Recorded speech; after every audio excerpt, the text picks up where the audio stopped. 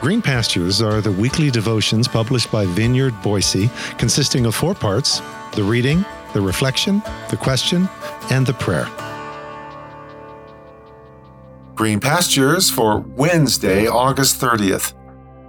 You are the equipment.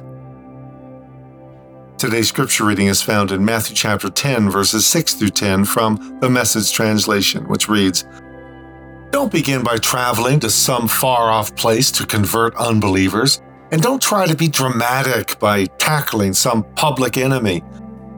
Go to the lost, confused people right here in the neighborhood. Tell them that the kingdom is here. Bring health to the sick, raise the dead, touch the untouchables, kick out the demons. You have been treated generously, so live generously. Don't think you have to put on a fundraising campaign before you start. You don't need a lot of equipment. You are the equipment, and all you need to keep that going is 3 meals a day. Travel light."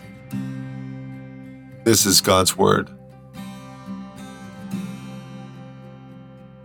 This is why we call this the limited commission. You're not taking on the world. You're just moving out into the neighborhood.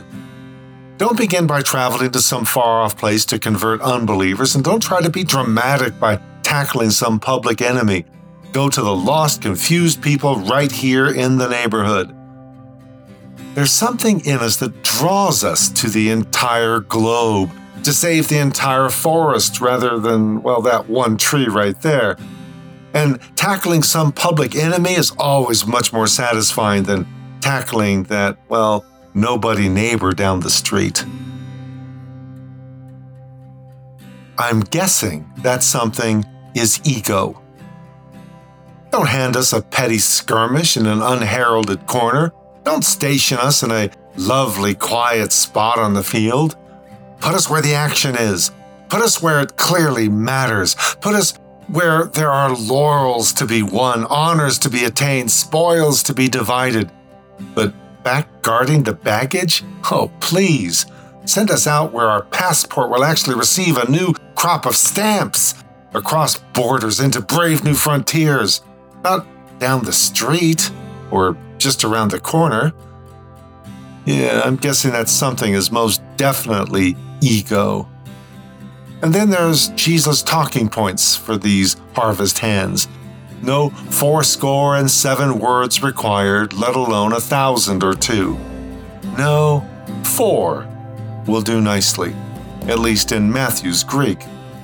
Anglican he basileia ton uranon, which roughly translates into our English as arrived, heaven's infinite domain, aka more traditionally, the kingdom of the heavens. But I actually like heaven's infinite domain. Just a bit of a contrast with religion's closed door or religion's boxed assumptions.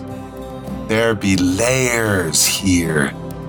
Imagine people encountering us or vice versa and having that "what just happened" look all over their face, met with the only verbalization needed in that moment. Arrived, heaven's infinite domain. Because too many words always spoil it. Where Jesus shows, a doorway to infinite possibilities is opened, evoking wonder and awe, or shock and awe if you prefer, rather than a dead end of finite and futile explanations, subject to endless empty argumentation, otherwise known as the sales pitch. Yes, there is a difference between infinite and endless. One we endure as long as we can. The other leaves us hungry for more of we know not what. We are purveyors of the infinite. We are harvest hands of the interminably fathomable. But not through long dissertation or prolonged speech. We are allowed but 4 words, remember. We are purveyors of the infinite, through the most finite and most practical and often seemingly trivial.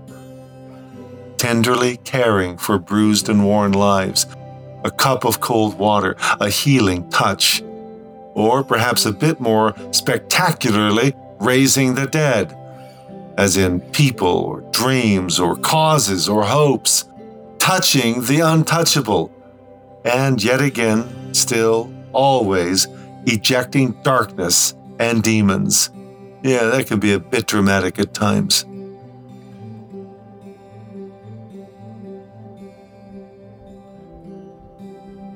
Yes, we'll never run out of weeds to pull. Just remember to pause for the planting, too. And remember also that while funds and schooling and degrees are all holy and righteous and good, only one thing is ultimately needed, and that's you. Well, you and me. God empowered and graced you. You are the equipment. So remember to be kind to yourself by pausing over a good meal or two. Inhale. Exhale.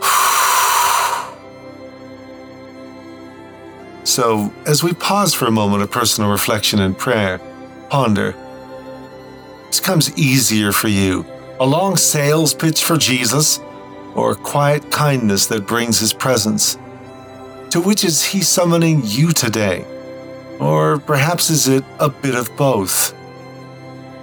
How often do you associate Jesus and His message with a domain of infinite possibilities, as opposed to a dead end of empty debate and argument or, well, a rather boring sales pitch?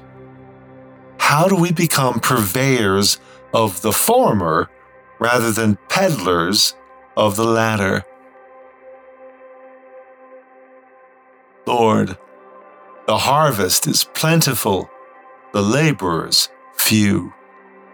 So much pain, so much need, so much humanity in need of a simple touch, a listening ear, a loving word devoid of human agenda and manipulation.